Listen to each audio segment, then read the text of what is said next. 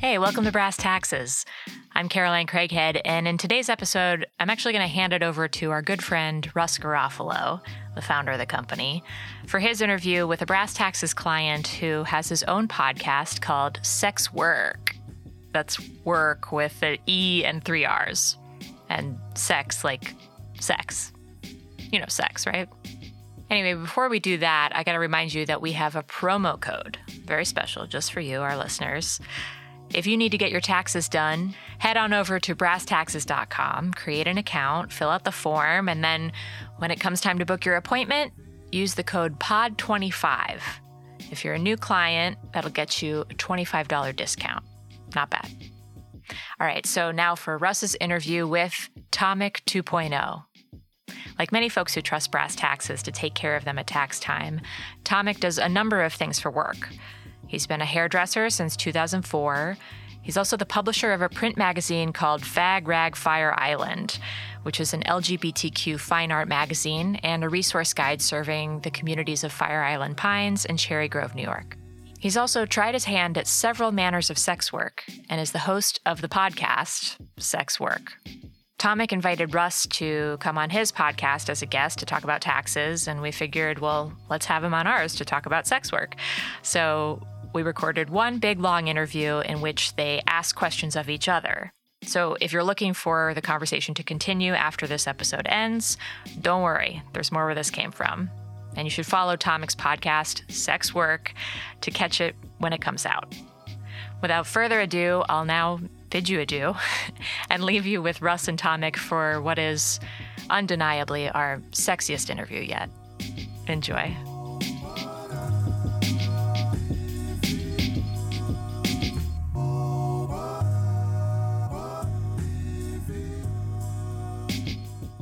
So I actually found Brass Taxes a couple of years ago. I found it, of all places, on Rentboy. I had an ad listed up there, and at the time they had a service called Rent University, and it was kind of like education for sex workers. And I saw something that was like, "We want to teach you how to do your taxes." And I had lived in New York for several years by then, and I had multiple streams of income, and it just seemed too overwhelming to me to figure out how to account for all of this. It was easier back when I was younger and I could like file the 1040 easy. It was literally easy. And I saw that ad and I was like, oh, wow, this kind of sounds like something that would be useful for me. I'm going to go check it out. And I went over to the class and you were there, and Brass Taxes gave a really amazing class, I guess, or workshop. And I ended up taking a card at the end of the class and I was like, all right, I'm going to use them. So question, where was the line drawn to Rentboy? Like, how did you go from, we're working with artists and freelancers to let's Yeah. talk to sex workers? Yeah, totally. A woman who had done financial planning for very wealthy people reached out to me, and she was like, I've been doing some pro bono work with sex workers. Like, would you, I guess she's, saw some of our stuff around Brooklyn or something. She's like, would you be interested in working with sex workers? And I said, yeah, I'd love to. Like,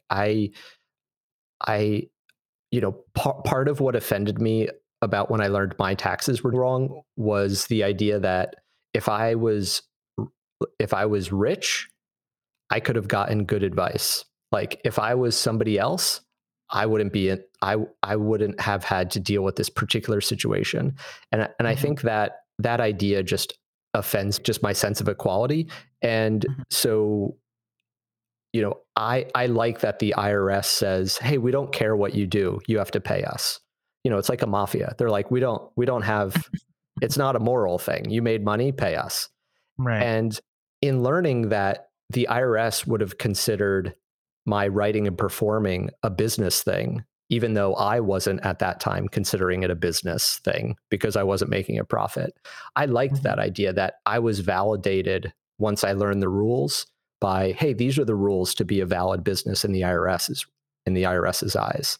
And so I wanted to be a comfortable place where people could speak freely.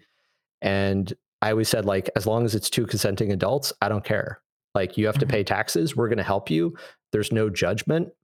Like, we're just here to advocate and give you a sense of uh, a sense of having an advocate on your side and somebody who's going to give you, high touch advice without having to pay a lot of money for that advice. So I've always tried to keep our price points in something I thought was reasonable for people who would otherwise just not know about any sort of tax preparation or just use TurboTax or something.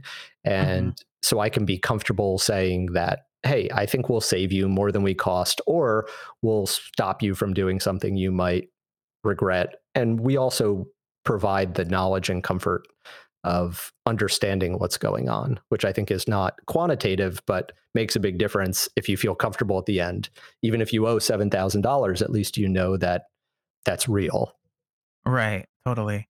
And obviously, when people are talking to you, there's no kind of like, you know, it's not like having attorney privilege where whatever you disclose is private. But, the advantage is that if someone is talking to you, they're less likely to get probably called on by the IRS than if they are someone with no knowledge trying to do taxes and messing it up, for instance, right? Right. I think part of the value of seeing a tax preparer is very often people just want to know that they're not overpaying taxes. So some people's response, and I remember the talk I did at Rentboy that I responded directly to because I was getting a series of questions of like, how much money do I have to report to not get in trouble? And I was like, Right. and I remember just stopping things and being like, I totally understand the motivation and that feeling. Like I have the same like game playing aspect of my brain where I'm like, tell me the rules and I'll hack them to my needs. Um, but something like that's where a tax preparer who understands your industry and you feel comfortable talking to can be really valuable, because I would encourage someone, don't not report income, but let's focus on expenses, because not reporting income, you're in tax evasion felony world. But like being aggressive on expenses is a tax position that's legal. So Right. we can help you reach your goals in a way that limits your risk and liability and potential blowback if shit hits the fan. Totally. Um, And that's something that that's also something I kind of have experience with just in hairdressing, because hairdressers are always like, well, all of our services are on paper, usually if you work for a salon that is paying you like a commission or something like that, but all of our tips are cash. And it's like, don't have to claim the tips.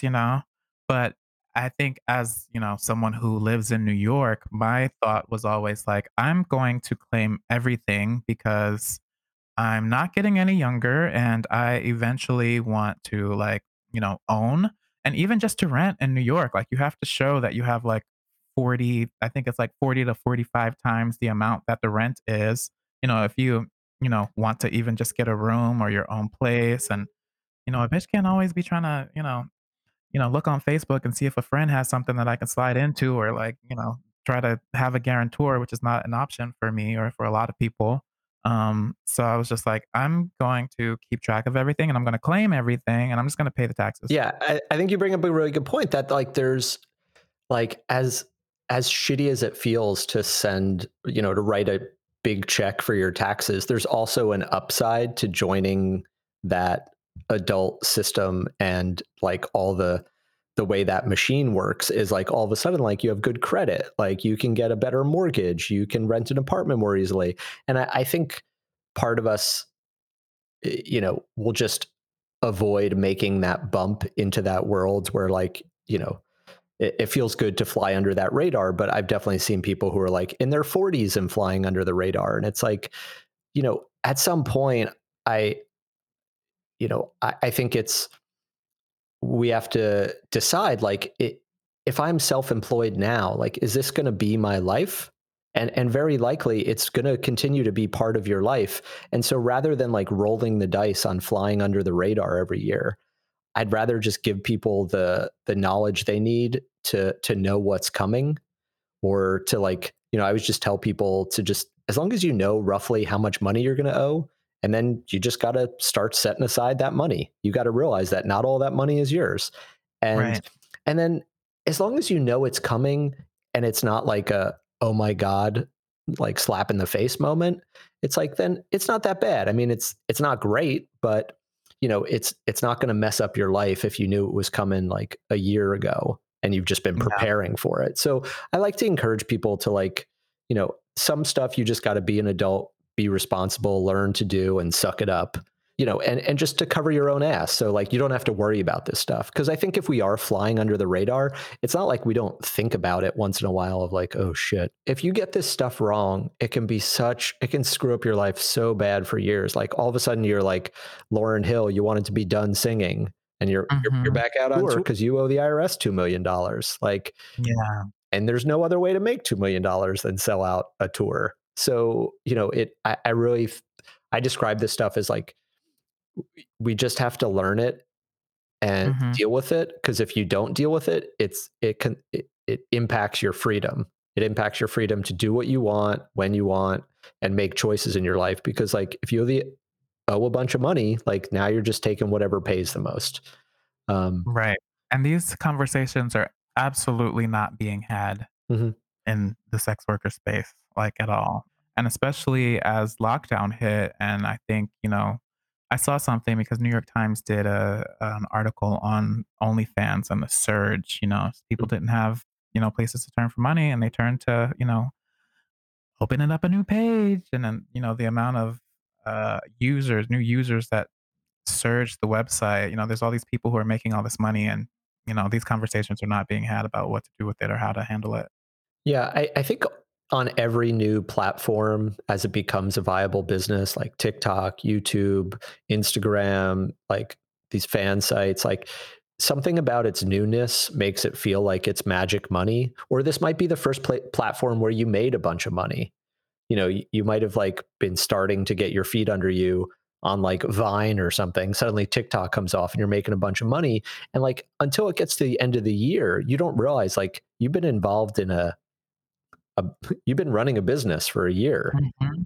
And Yep. like, did you, like the worst case is like when it's a young person who just made a bunch of money for the first time. Cause it's like, if you're used to living on, you know 15 grand a year and suddenly you're making 150,000 a year, it's not like you're setting aside 30,000 for taxes. Like, No, that's why I'm you're so glad this everything did you not owe. exist when I was like 18. God, I think about that all the time. I'm like, all this stuff that's around right now for all these kids and stuff like that, like, my God, I would have made so much money when I was 18 if I had an OnlyFans.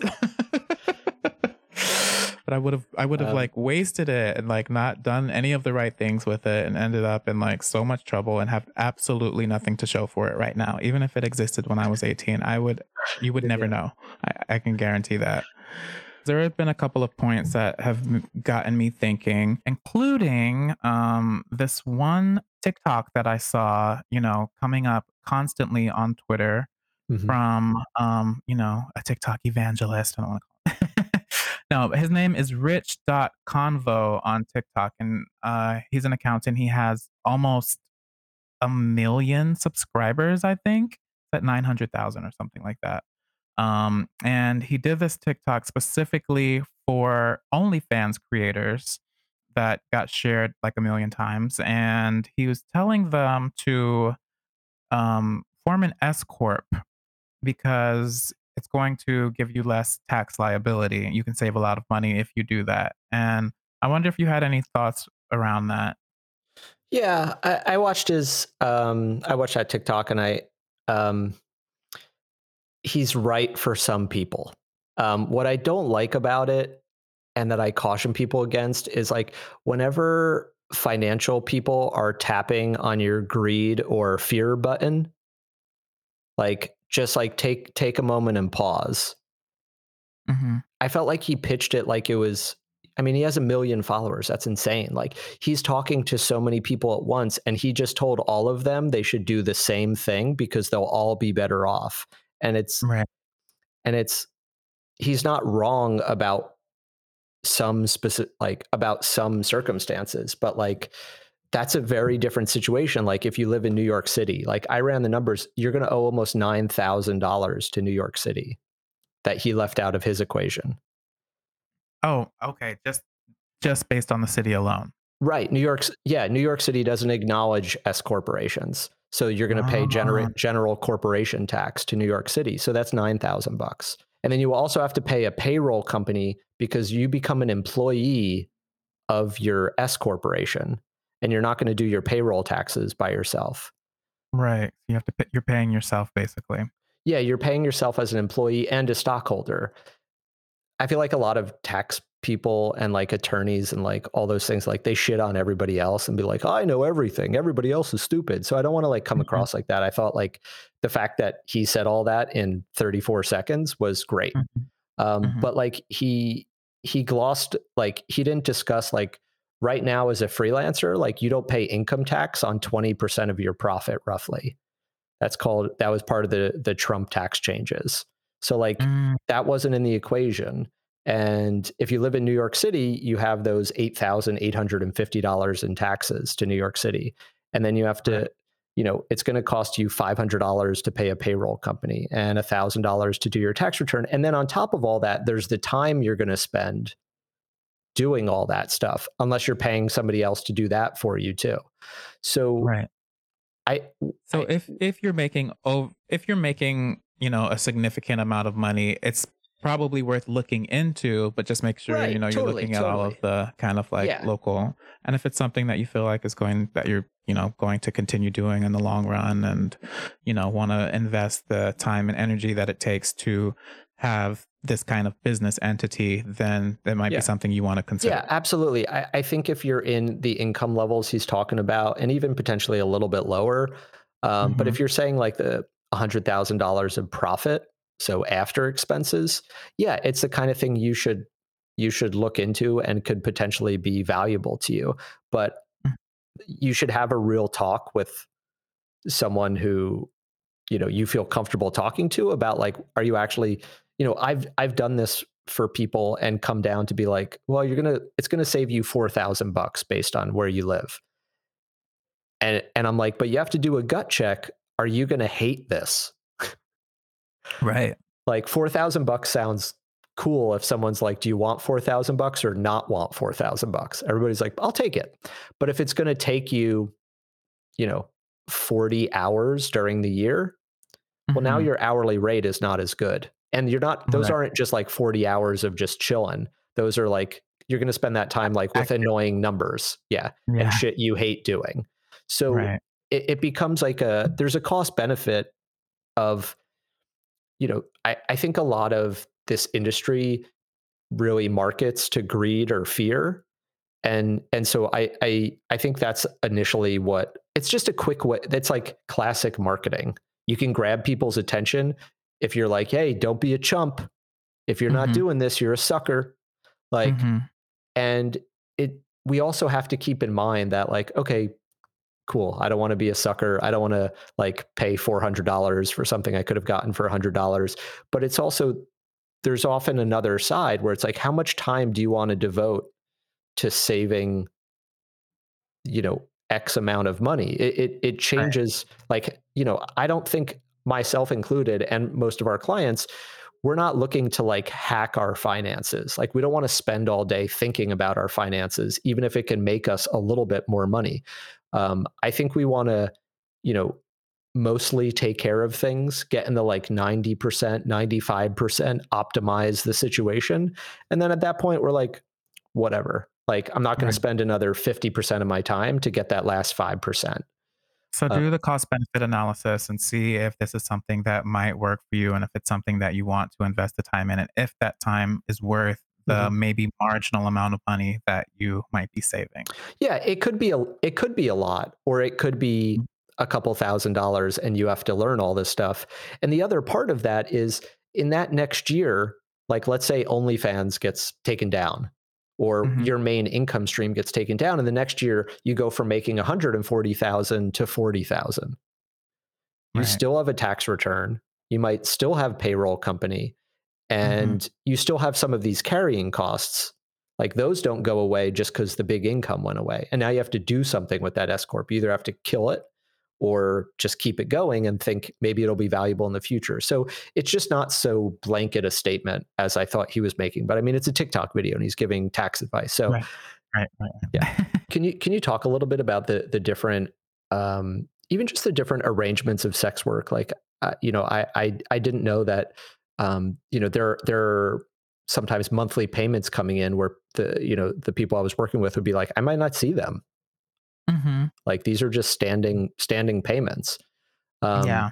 there's such just and now with the technology, yeah, if you could just talk a little bit about the different arrangements, like whether they're like transactional for a service or whether they're just standing ongoing payments, or and then also just like stuff like OnlyFans, and yeah, I think there's Hmm. just like new worlds opening up. Yeah, definitely. So for me, my experience has in sex work has been, doing massage, escorting, having pages open on fan platforms. And yeah, I think that's mostly been it. I wouldn't count go-go dancing. Sometimes I guess depends on where it is. Um, yeah, there's it's just like for you, how you said like you all charge more when it's, closer to April or something. I think it's very similar with sex work that's going to be in-person sex work. There's high seasons, there's low seasons for sure. And I think those can vary depending on where you live. Um, and with fan platforms, it is, so there's several fan platforms that are popular. There's OnlyFans, there's Just for Fans, there's For My Fans, there's ManyVids, and there's another one called AVN Stars, which is owned by the AVN Network, Adult Video Network. They just started their own, and a lot of them let you choose how you get paid out. So basically, you can set a subscription. Your page is a subscription model, and people can, it's like Instagram, except you pay to follow somebody, right? So if Mhm. you have someone that you really like, you can go and see. The performers get to set their own rate, and the platform pays you a certain percentage of whatever you charge. And typically that's 70 to 80%. I think many vids might do 90%.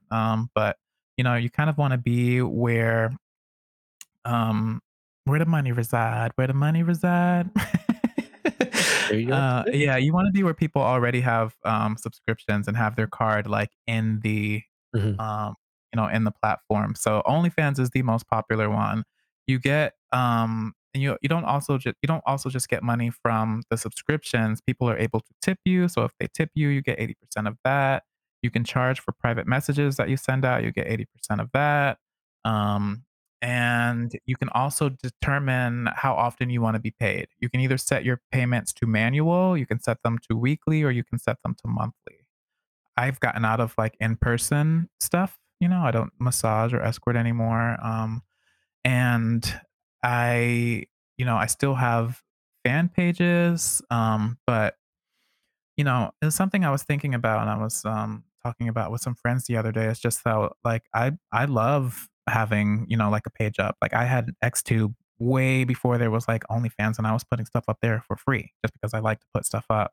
And I was like, oh wait, I can get paid for it now. And I envision, like way down the line if I have, not talking about sex work, but it's like some type of successful, really successful business, and I'm making $1 million. Like I'll probably still have a OnlyFans page just because I really, like Mhm. to have it.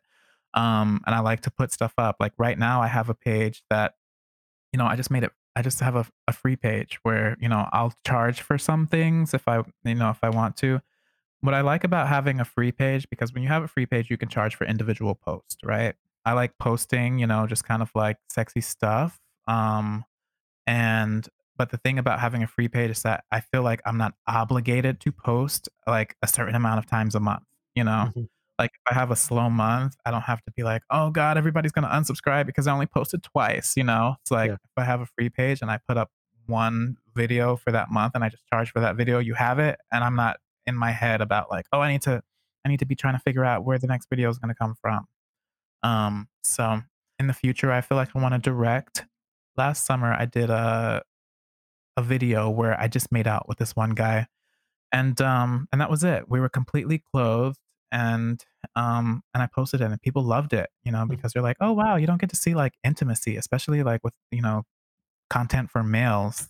And I'm like, Mhm. maybe that's what I'll do from now on. Maybe I'll just do make out videos. Yeah, yeah, yeah. you Where know, it's like you're different. coming in different, just as like the Yeah. like, oh, we can show you something else. Yeah, Hmm. yeah. Yeah. So there's Uh, always stuff I'm thinking about that and like trying to bring, my own artistic self to it. And really just also understanding that at the end of the day, the only person who really cares about all this shit is me. I'm like, why do I even edit these videos? Guys don't even care if you edit videos. You can throw up the fucking raw video from your cell phone and nobody cares. And here I am on like Adobe Premiere Pro, like trying to like get transitions and like title cards and shit like that. Like, because that's just who I am and I just can't throw up, like yeah, yeah. It's a different world of like video and what people are after. yeah. Um, can you talk a little bit about how you got started in sex work? Yeah. I'll tell you when I really got started. That I had kind of dabbled in it a little bit when I lived in Atlanta, almost 10 years ago. And I remember I was just like, I had just, I was doing hair and I had just changed salons and, I was building up a clientele. And I just remember there was like times where I was just cutting it really close, just money wise for like rent, and bills, and all this stuff. And I was just like, all right, I've, heard about these, websites and stuff. And I remember, looking up Rent Boy and I was like, oh, wow. I saw all these familiar faces. Like, oh, hey, I didn't know they did that. Oh, And I was oh, like, that was all right, interesting. let So me, you actually realized, oh, I do know sex workers. I just didn't know I knew sex mhm, workers. yep, Yeah. yep, definitely. I went through like every single page after I saw one person. I went through like every single page. I was like, oh my God, who else is on here? You know, um, And then I ended up, creating a profile, and at the time, it was like no face profile because I remember thinking like, "Oh, I don't want people to notice me." Um, so I did that, and, I wasn't very busy, but it helped out a little bit, and I had no idea, like, how to make I remember, like, if I think back to that first profile, I'm like, "Oh my god, I can't believe I had that up there," or how anybody decided to call me. It just looked like, you know, I don't know, not good. You didn't Um know how to market yet. Oh my god, you have to be a copywriter, you have to be a Yeah. photographer, you have to be a model, you have to, like, Yeah. know all of these things. Um, I felt the same way and after like year 3 on dating profiles, where I was like, Uh-huh. online dating, you're just like, now I look at them and I like miss using those skills where I was like, it took me so long to figure this stuff out. Right? Like when to be funny, what kind of photos to show, what like, Like, you oh, practically have to do, like, A/B test. You're yeah. like, "Wait, this one sentence actually got me a lot of that one back up there." So yeah, I was doing that, and, at the time, I had, like, started, a fashion magazine in Atlanta also, and I was, like, young, and I was really kind of, like, eager about I don't know, I was, like, one of those, like, little gays for fashion, and, it was just, like, a local thing, but it actually started taking off. I had a fashion blog that was popular, and then I was like, "Alright, I'm gonna turn this into a magazine." And I applied for credentials to um, London Fashion Week, the men's collections, and they got approved. And I was like, holy shit, credentials approved. And all of these, invites start coming in to like all of these shows and designers who I've like, just been watching forever. So I booked a round trip ticket to London. I had a friend there who said I could stay with him. And I went to London and I was planning to come back to Atlanta because my lease was gonna be ending, and I was gonna come back and pack up and, like, move and all this stuff, and, got to London, and all these things started happening that made it seem like, "I might need to stay here." I feel like the universe is telling me that I need to stay here. I was, like, out one day, and I met this guy who, like, loved my hair. Like, at the time, I had, like, this blonde mohawk, like, I looked like a treasure troll, and he was like, "Oh my god, I love your hair," and I was like, "Thanks, I'm a hairdresser." And I gave him my card and he invited me to the salon, which I don't know why I even went if I was just visiting for 2 weeks, but it was a beautiful salon, like walking distance, like to the palace, like it was in St. James's Park. And he was like, I love your work because I had a website up. And he's like, I really want you to work here. He was like, I would be willing to, like pay you cash under the table And I was like, "I'm just visiting. Like, I'm not working here. This is a beautiful salon. Thank you." And he was like, "You should think about it." He's like, "I have all of these." He said he had rooms or flats that he like rented out also. And I was like, "All right, well, I'm gonna think about it." And I didn't want to put all my eggs in one basket, so I put not an ad, but on my Grinder profile, I put seeking room. And I found this cool guy who had a room available for super cheap. And then I decided to stay. And when I decided to stay, it was kind of like, what the fuck did I just, agree to, right? And the exchange rate in London at the time was double that of what it was in the United States. So every time I took out a 20-pound note, it was $40 out of my bank account. And I, hadn't started working. And I knew that once I got to the salon, it was going to be, it's the same process again of building up clients. It's not like it wasn't a salon that was like 100% booked all the time, So I was like, all right, well, let me try putting up an ad here. Um, so I did. I put up several, and my phone was ringing off the hook. I have never been more busy than I was when I was in London. I was like, "You know what, waiter? I will be putting cheese on that burger. Thank you." And yeah, everything was I was, like, at the salon, and I started dating this guy who was at the salon, and I was making so much money from escorting that I wanted to quit the salon, and I was telling my boyfriend at the time, he was just like, you can't quit," you know? People are gonna be like, "How the fuck is he making money?" So that's when I really got into it, and that's when I really started learning about, like, you know, a lot of the ins and outs that I wasn't privy to in Atlanta. It kind of continued from there because after I had left London, I ended up staying in London for 6 months, and it made me realize that I wanted to be in a big city. So I came back and packed up all my shit in Atlanta, and I moved to New York.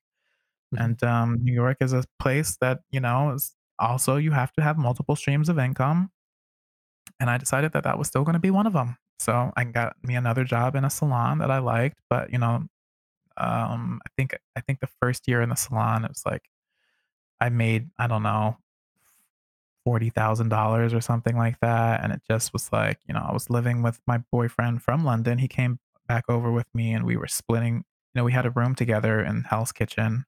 Our room, just the room was $1,800. And welcome, welcome to New York. Mhm. And it was just like, yeah, I have to, I have to keep doing this. And I was making almost the same amount, from doing sex work. So it was just kind of like a no brainer, and yeah, that's kind of like been on this ride ever since. Yeah, I think when the economy slumped in 2008, and I started to get a little bit involved in like Occupy Wall Street, it there's a lot of like people using the buzzwords of like the gig economy and like Hmm. talking about it like parts of it were new, but parts of it are like that like it's just people figuring out a way to get by. And um yeah, like the more I've talked to sex workers and strippers or dancers or basically anybody who's self-employed, it's like you're always kind of like figuring out like how am I going to make this work.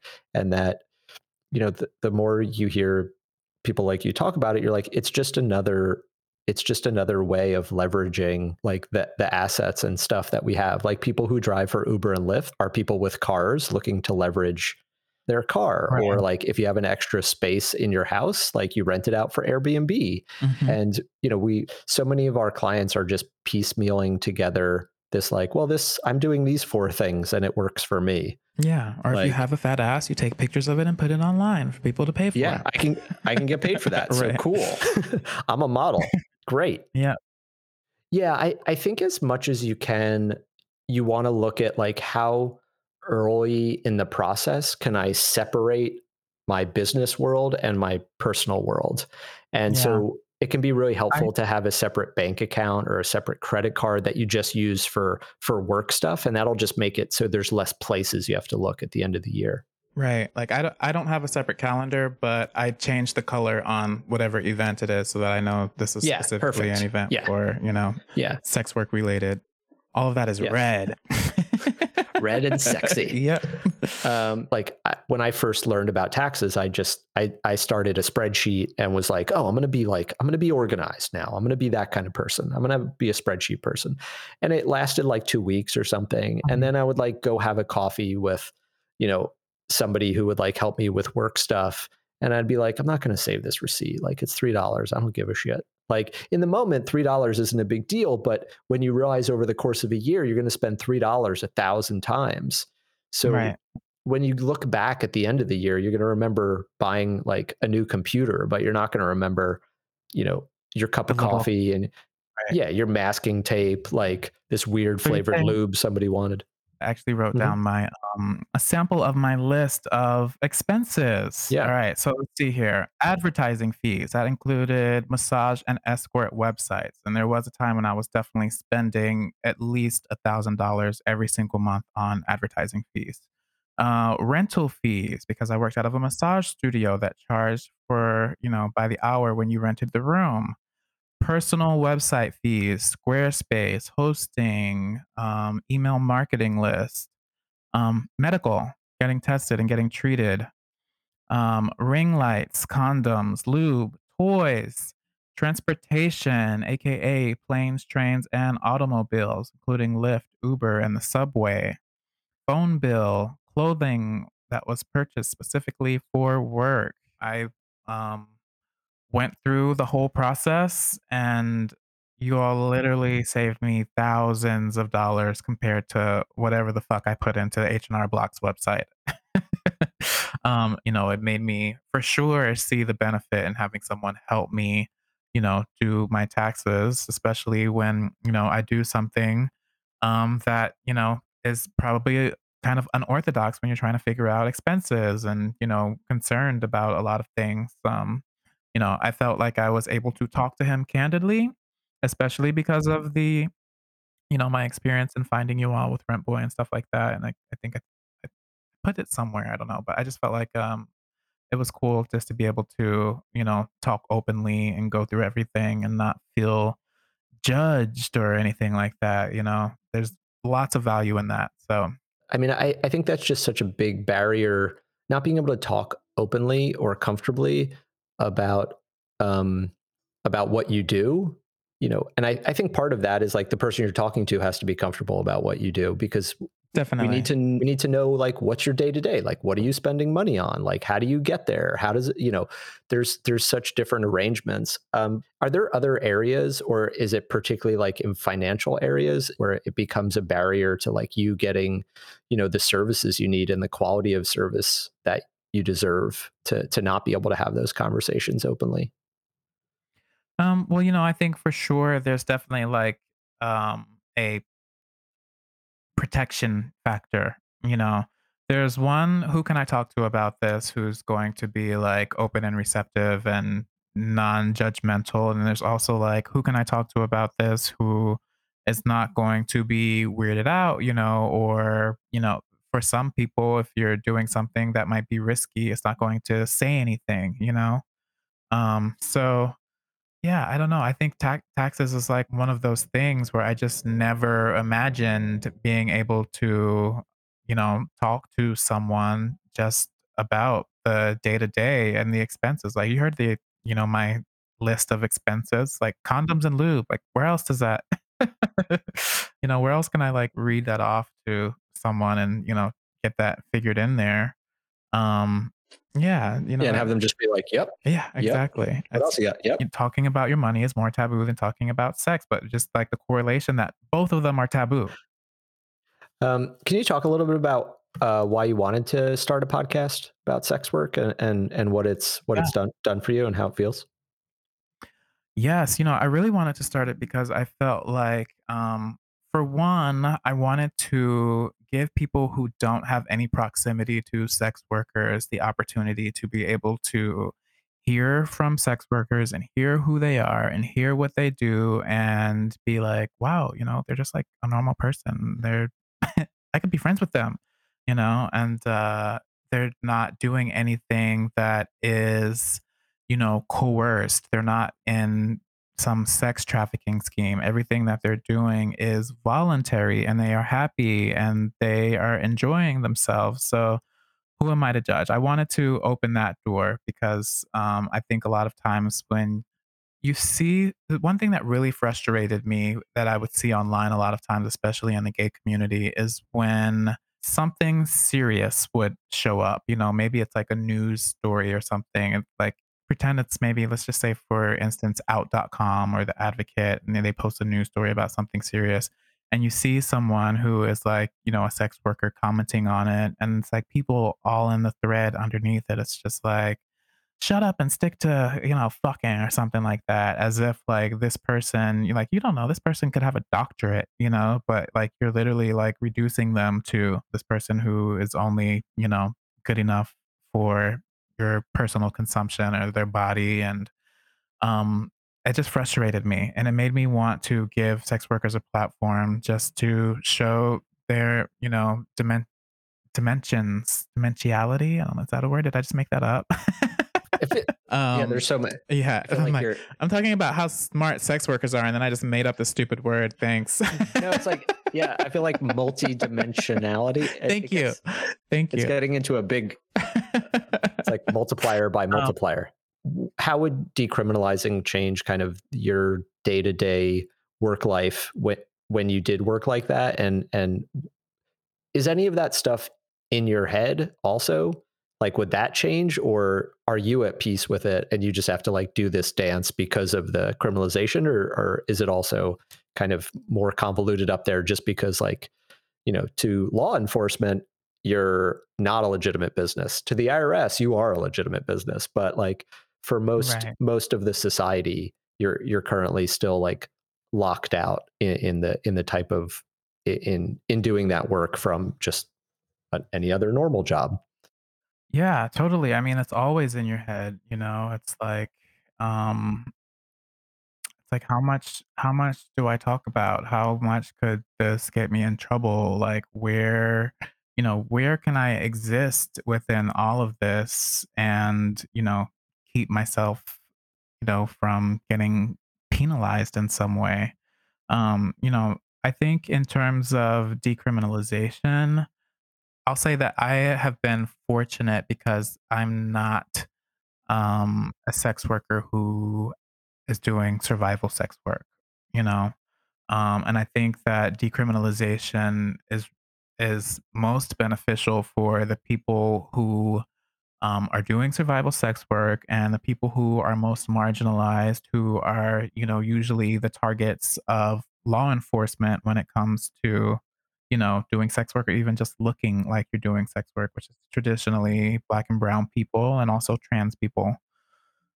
So, it's those type of things that like, for instance, if um somebody meets a client and, has a physical altercation with that client, like they can't call the cops. I mean, they can, but they're probably going to be in trouble too because technically what they're doing is illegal. So, you have all of these kind of like actual physical harm in harm's way type things that can't be addressed because people's fear of, um, backlash from the legal system.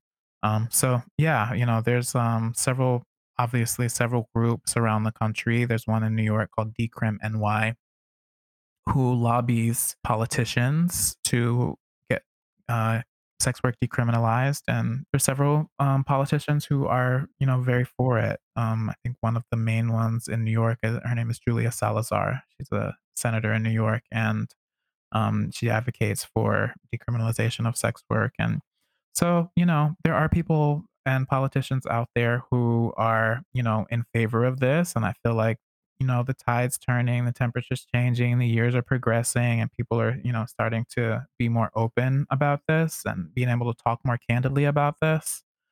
And, I can just, hope that more people get involved and, speak up and have this be a position that, they add to the things that they want from their lawmakers. Right now it's like climate change, it's Black Lives Matter, like add sex work to that list, because it's important. It's important for a lot of people, and it's important for a lot of people, probably that but don't know that they're doing it. I think there's, we all know a sex worker, just don't know it. That's interesting the way you put it that way, that, if there is a crime committed against you, you're basically without protection. It really just takes away one more safety net that from our Yeah. society. Well, we also have to think about decriminalization is not legalization. Decriminalization kind of just, can take away penalties, but hmm technically they're still saying like, don't do it. It's like the same with marijuana. It's like decriminalization of marijuana doesn't mean that in some places, most places, that you can, you know, still, so you're not supposed to be carrying around baggies of weed with you. But if it's under a certain amount, you won't get in trouble. So I don't anticipate legalization, but I do anticipate in hopefully some of the more liberal bastions of the country, laws can get repealed and start, working in favor of sex workers. New York just repealed a law that's commonly known as like the walking while trans law, which is, a law that's like old and has like been set up to discourage street prostitution and basically like loitering. If there are people who are sex workers out on the street or something like that, they can just get arrested even if they're not soliciting anybody.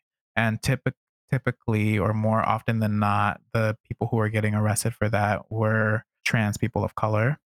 And that law, just got repealed.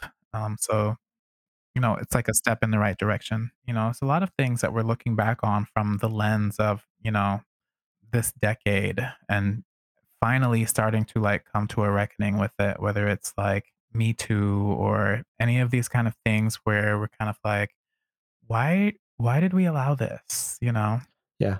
It feels like we're evolving at a rapid pace right now, socially and Mhm. technologically, And ethically. yeah. Yeah. I agree. I think there's a strong push of like, yeah, just even evaluating like what role work should play in our lives. Like now that so many of us are working from home.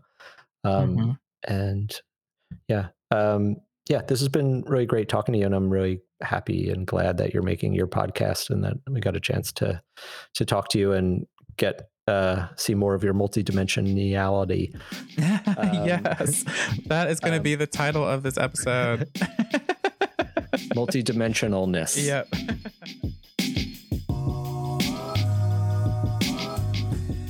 That's our show. Thank you so much for listening.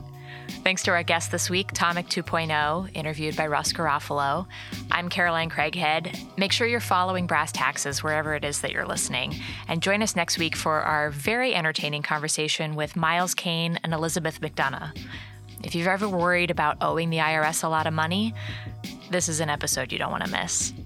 Till then, you take it easy, all right?